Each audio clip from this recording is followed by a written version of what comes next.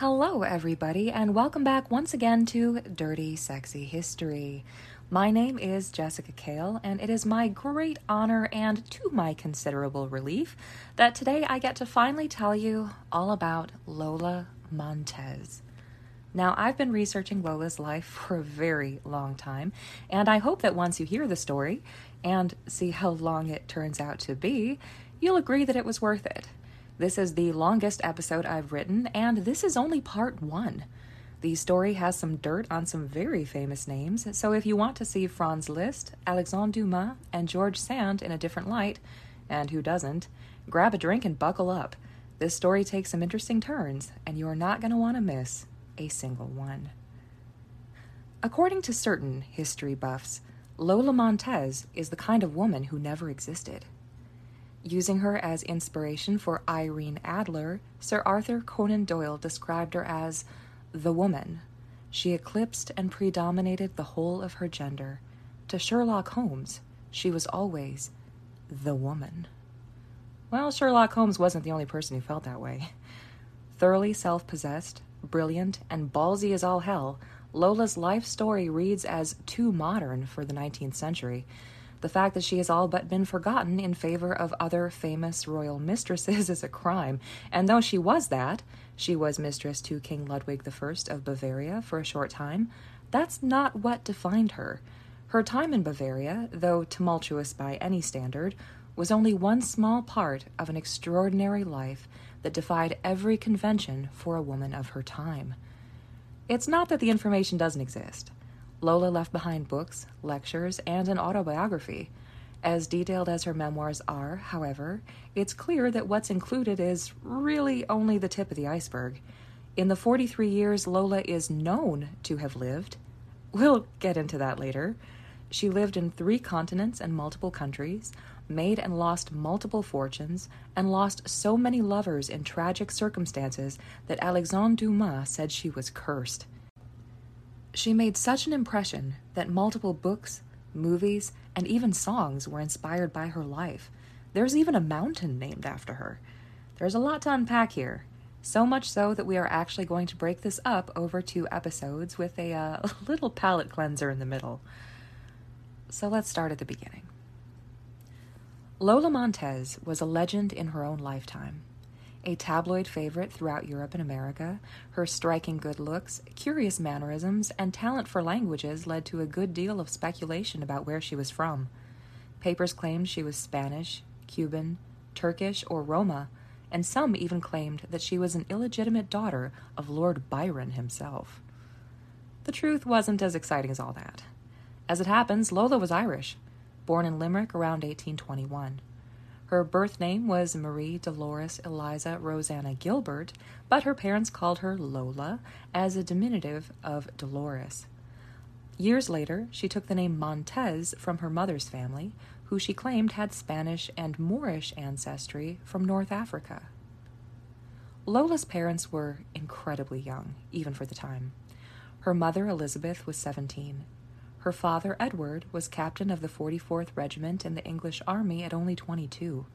Not long after Lola was born, his position took them to India, where Lola spent the first several years of her life. To say that Lola and her mother didn't get along is a bit of an understatement.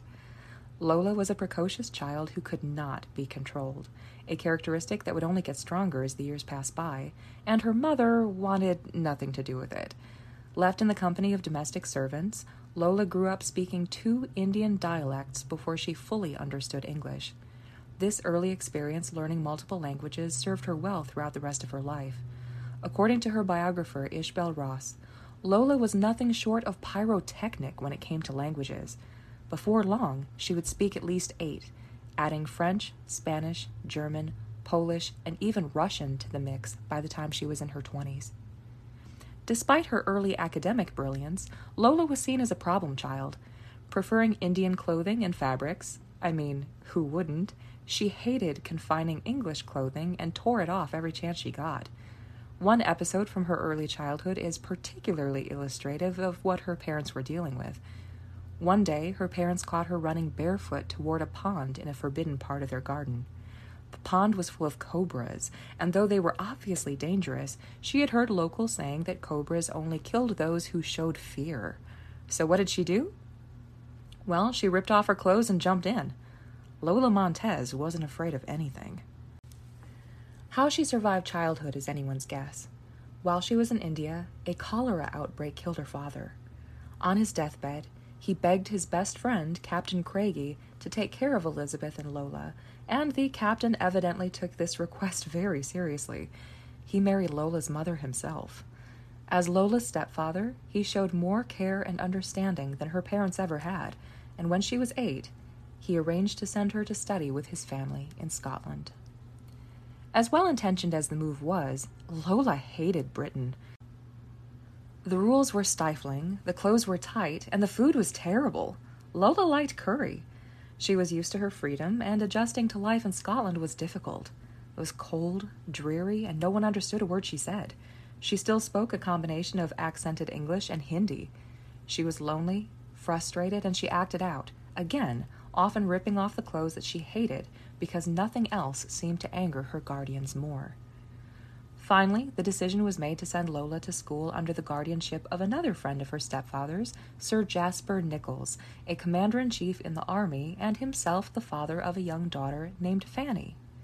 Fanny and Lola were sent to Paris for school, where they were taught entirely in French. Lola took to her fourth language very well, and she would continue to use it regularly for the rest of her life. Paris agreed with Lola, and years later, she would continue to find her way back to it. When Lola was 13, she and Fanny were sent back to England for finishing school in Bath.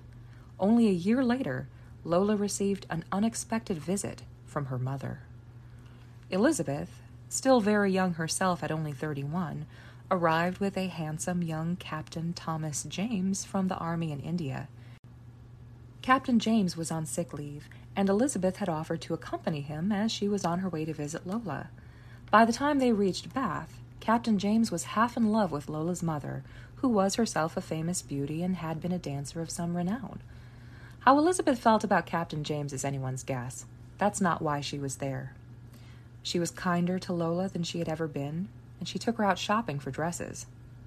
Like, a lot of dresses. A lot of very grown-up dresses, and even lacy lingerie more suited to a woman twice her age. Lola's hopes that her mother was making up for lost time evaporated as soon as she got the truth out of her.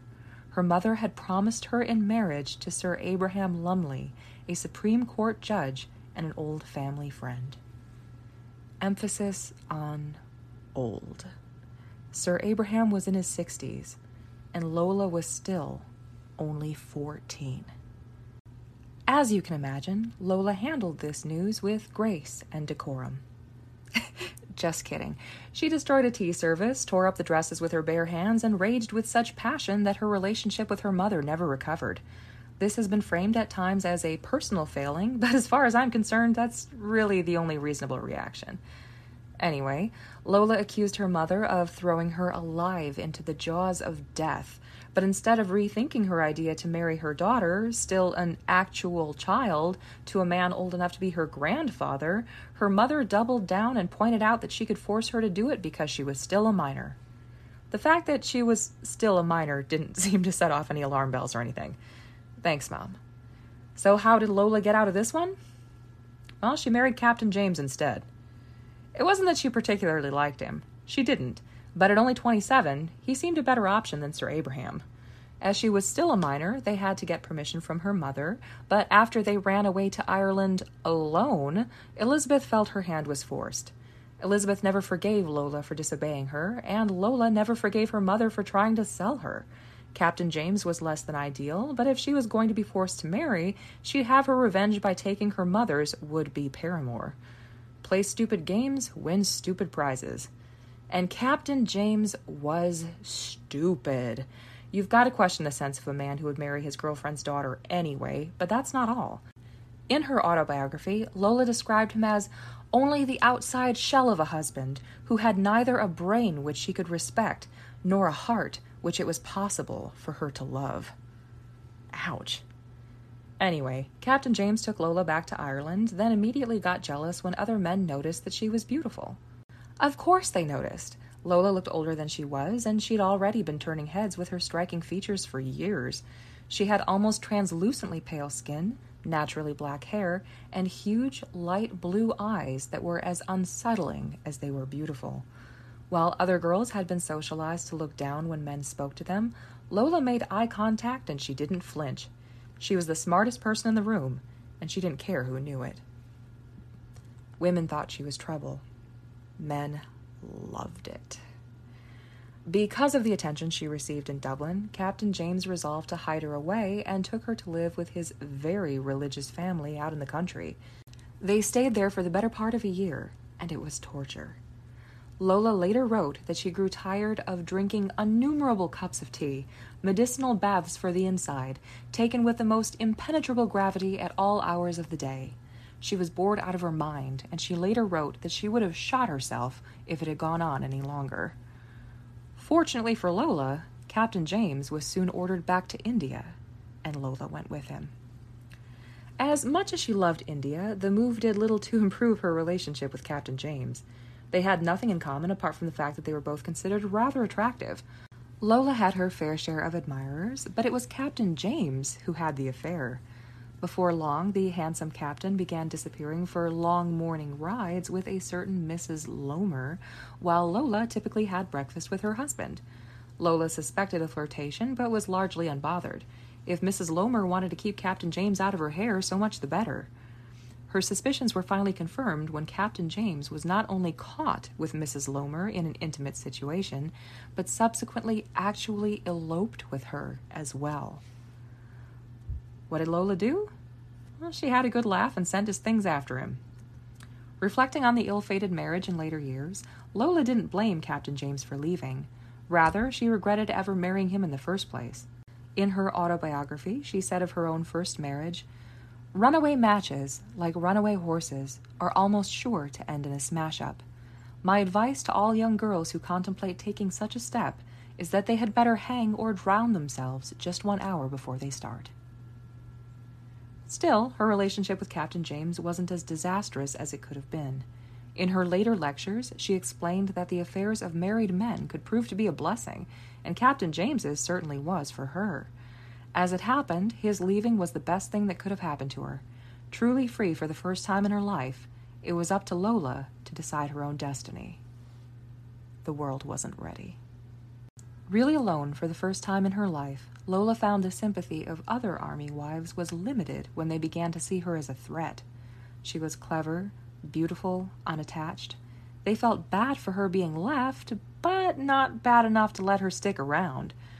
After some discussion, the other army wives decided to send her to stay with her mother, who now lived in Calcutta with General Craigie.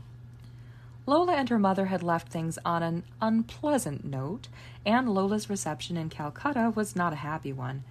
Horrified at the scandal of Lola's failed marriage, her mother locked her in a bedroom and tried to pressure her to get back together with Captain James. Captain James wasn't interested, and neither was Lola. As for General Craigie, always the better parent, he realized that the best course of action for all involved was to let Lola live her own life. He arranged for her passage back to Britain, a place for her to stay in London, and he gave her $5,000 to keep her going. Lola had another $5,000 worth of jewelry to take back with her as well, so she would start her new life with about $10,000 in the bank, which was a huge amount of money for the time. Looking forward to her new life as a single woman, Lola returned to England. On the way back, she took up with a new man, Captain Lennox, and the two were so openly affectionate that it scandalized the ship's captain. But not so much that he didn't watch. How do we know this? Well, once Lola got back to England, Captain James sued her for divorce on the grounds of infidelity. Not his, of course. Hers. That's right, the same jackass who ran off and attempted to marry another married woman in India was suing Lola for divorce because she had a boyfriend months, if not actually years, after Captain James abandoned her in a foreign country. And you know what's worse? Captain James actually won. Captain Ingram, the captain from the ship, testified that he had watched Lola making out with Captain Lennox late at night multiple times, which he considered very improper, but was still able to specify where it happened and exactly how late at night it was. They were granted a separation known as a mensa et thoro, which meant that they were separated but not completely divorced, so neither would technically be allowed to marry again while the other was still alive. Lola didn't take this particularly seriously, as we'll see later on. The real damage was from the bad press. Various papers wrote about the case and detailed the many hotels Mrs. James and Captain Lennox had been spotted at. As it happened, Captain Ingram wasn't the only one watching.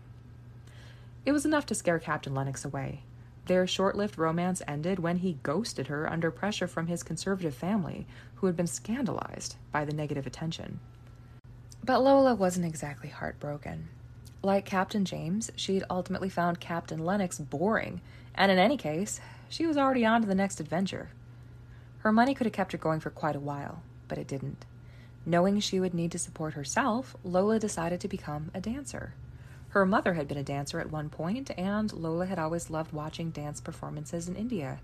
Never one to half-ass anything, Lola trained with a Spanish dance teacher in England and even traveled to Spain to study before making her stage debut in London. When her mother heard, she put on a mourning dress and sent out funeral letters to all of her friends announcing the death of her daughter. Lola James was dead, but Lola Montez was just getting started. Lola was a magnetic performer, and her dancing took her to stages all over Europe. She became known for her signature spider dance.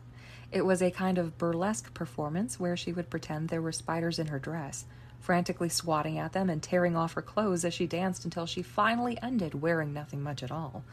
It would fit into a modern burlesque night, but the dance itself was actually much older. There are various versions of the tarantella today, but the dance actually started in the ancient world. It seems to have originated around Naples as a rite of Bacchus, an erotic, frantic, therapeutic, and sometimes violent dance that echoed the god's sacred orgies. Other similar dances, such as the hypersexual Timuriata, were performed in honor of the goddess Cybele, who we talked about in episode 6.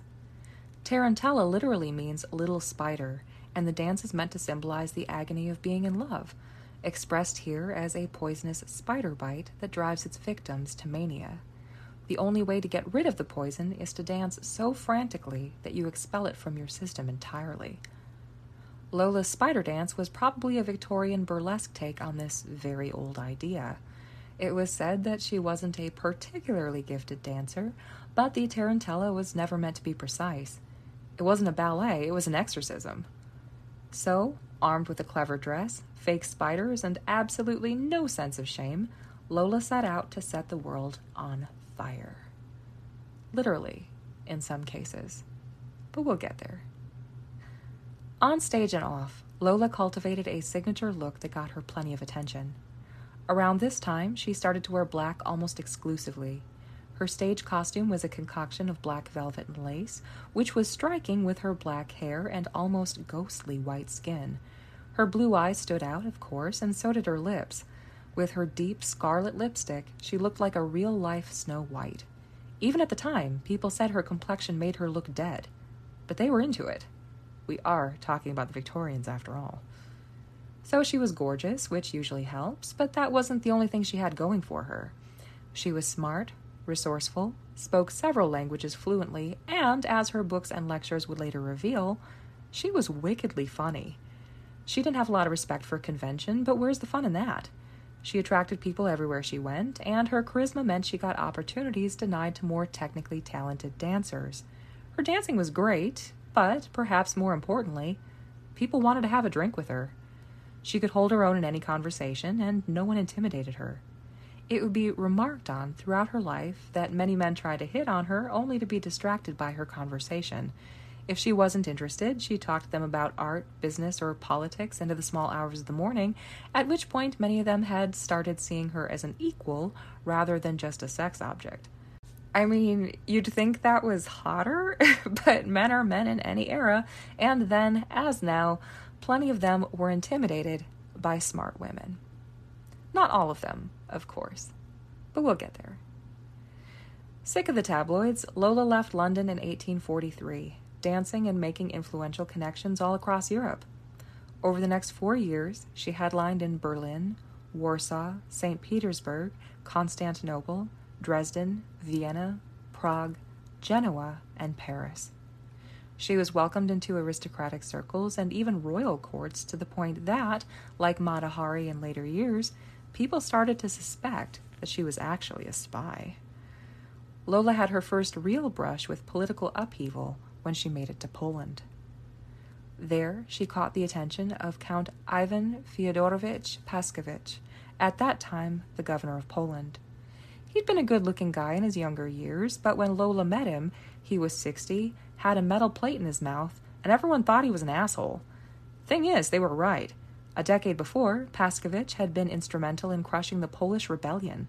He captured Warsaw, sent children to the Ural Mountains, had Catholic women flogged, and did what he could to force the Polish to speak Russian.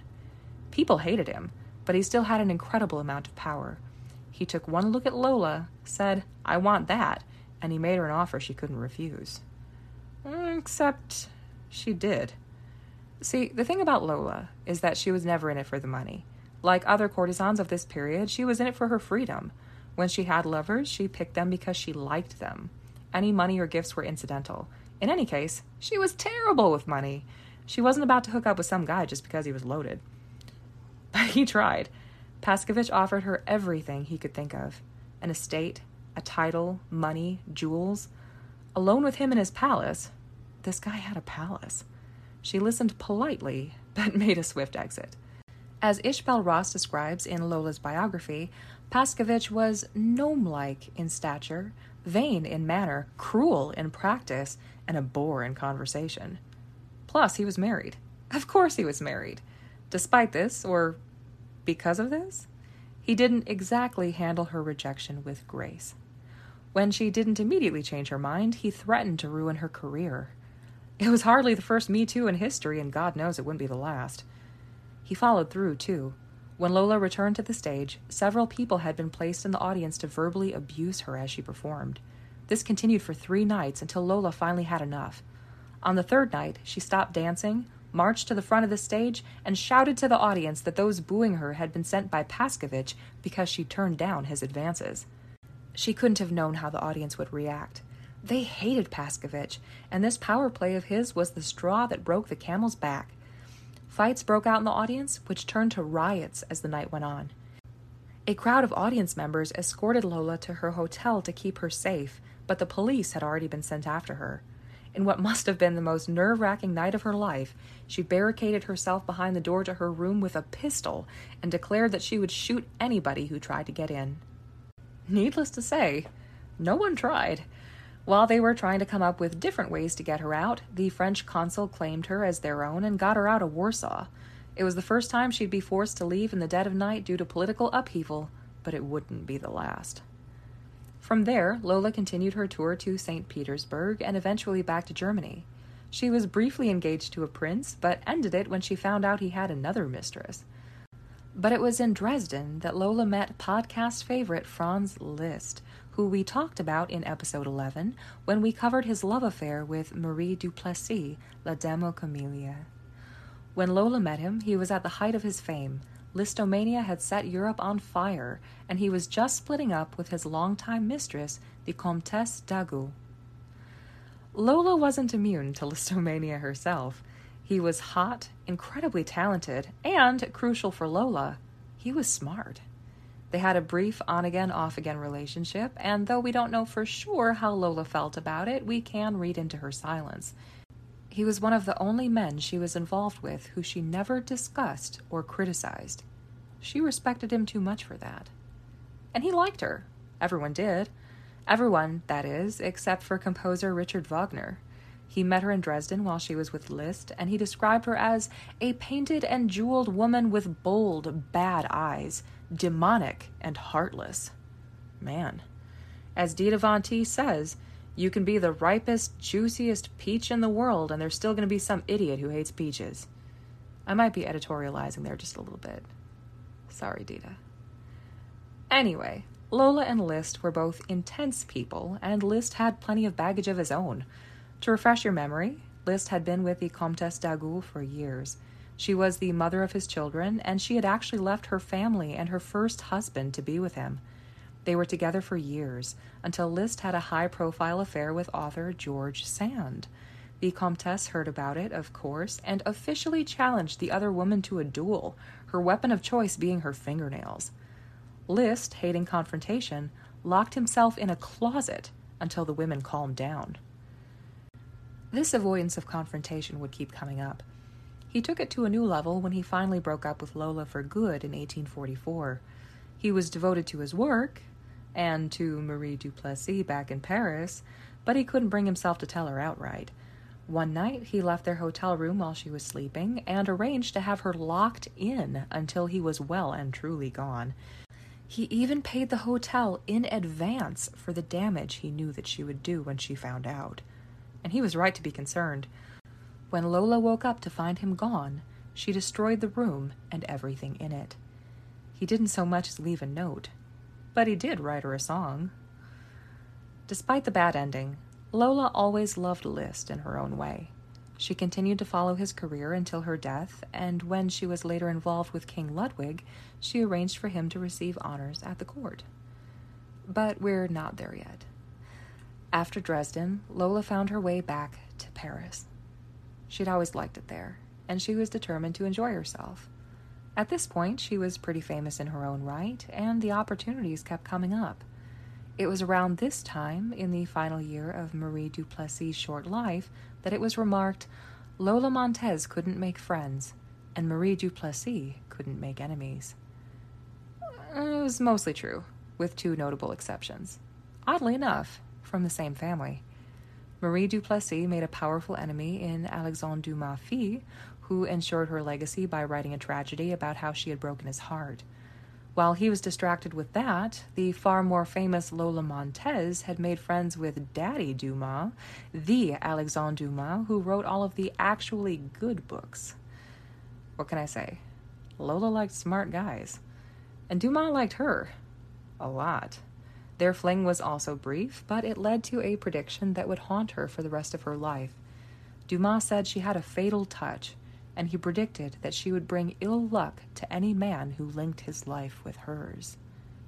He may have been onto something. Not long after they split up, Lola fell in love with his friend, newspaper editor Alexandre-Henri Dujarier.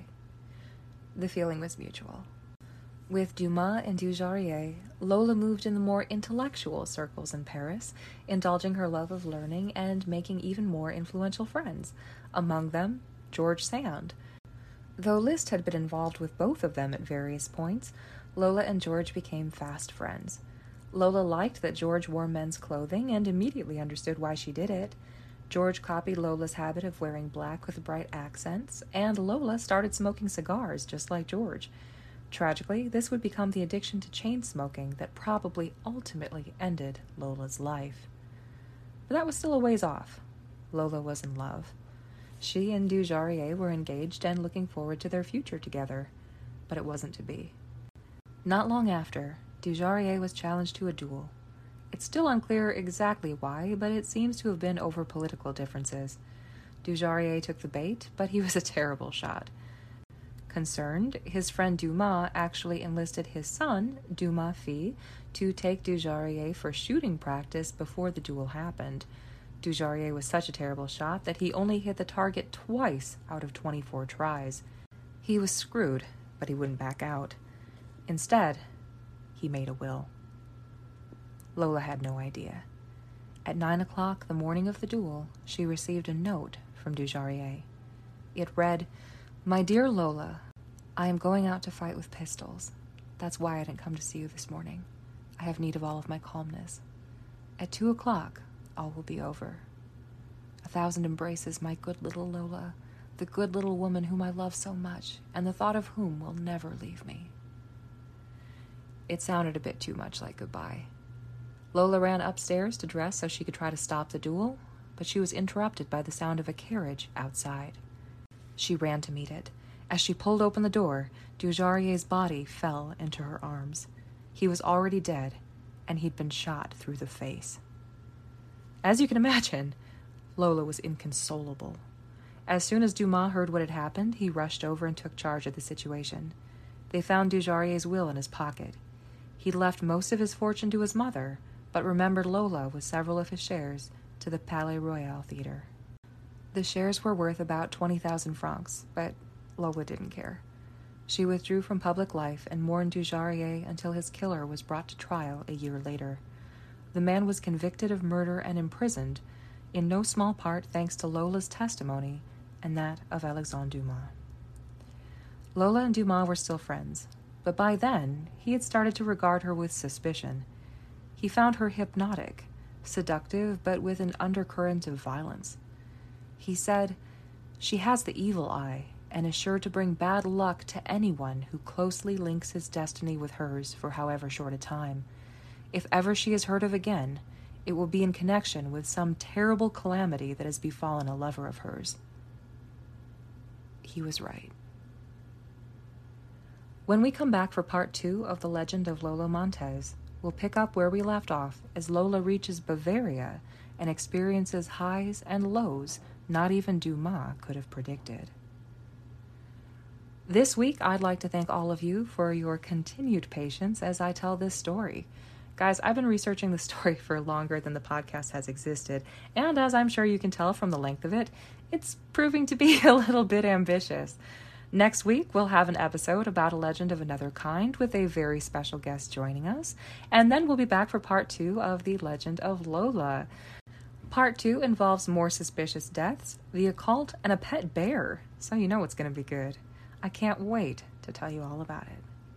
As a quick side note, I also want to mention that I have a Regency novella re-releasing next week. It's called The Nightingale and the Lark, and it originally appeared in the Regency in Color anthology.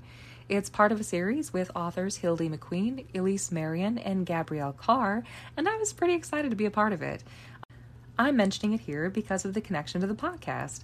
It features the spider dance we talked about today, and the hero is actually loosely based on Robertson, the creator of the infamous Phantasmagoria we talked about in episode 5. If you listened to that episode and thought, "Man, that guy in the stage makeup messing around with skeletons sounds hot. I want to read a romance about him," well, it's your lucky day. It is a romance novel, however, so if that's not your scene, that's okay. But for anybody wanting a sex scene on a priceless 17th century forte piano, it's called The Nightingale and the Lark, and it's up for pre-order now. Enjoy!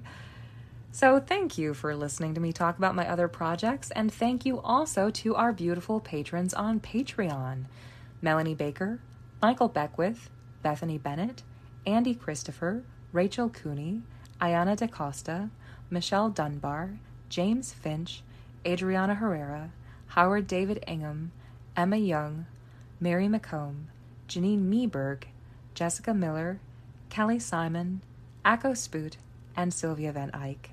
Thank you all so very much. If you would like to support the show, you can find us on patreon.com/dirtysexyhistory, or you can follow us at Dirty Sexy History on Facebook, Twitter, or Instagram, where I will, of course, post photos from today's show. My sources today include Alessandra Belloni, Healing Journeys with the Black Madonna. As a quick side note here, Alessandra Belloni is a celebrated percussionist, and this book explores the history of the Tarantella and the Timoriata back to their roots in pre-Christian Italy. It's a fascinating read. I also used Lola's own books, The Arts of Beauty and the Lectures of Lola Montez, with a full and complete autobiography of her life, compiled by C. Chauncey Burr, and Ishbel Ross, The Uncrowned Queen, The Life of Lola Montez. See you next time.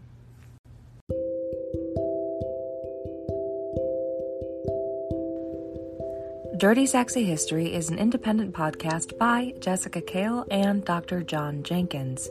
You can find us at dirtysexyhistory.com.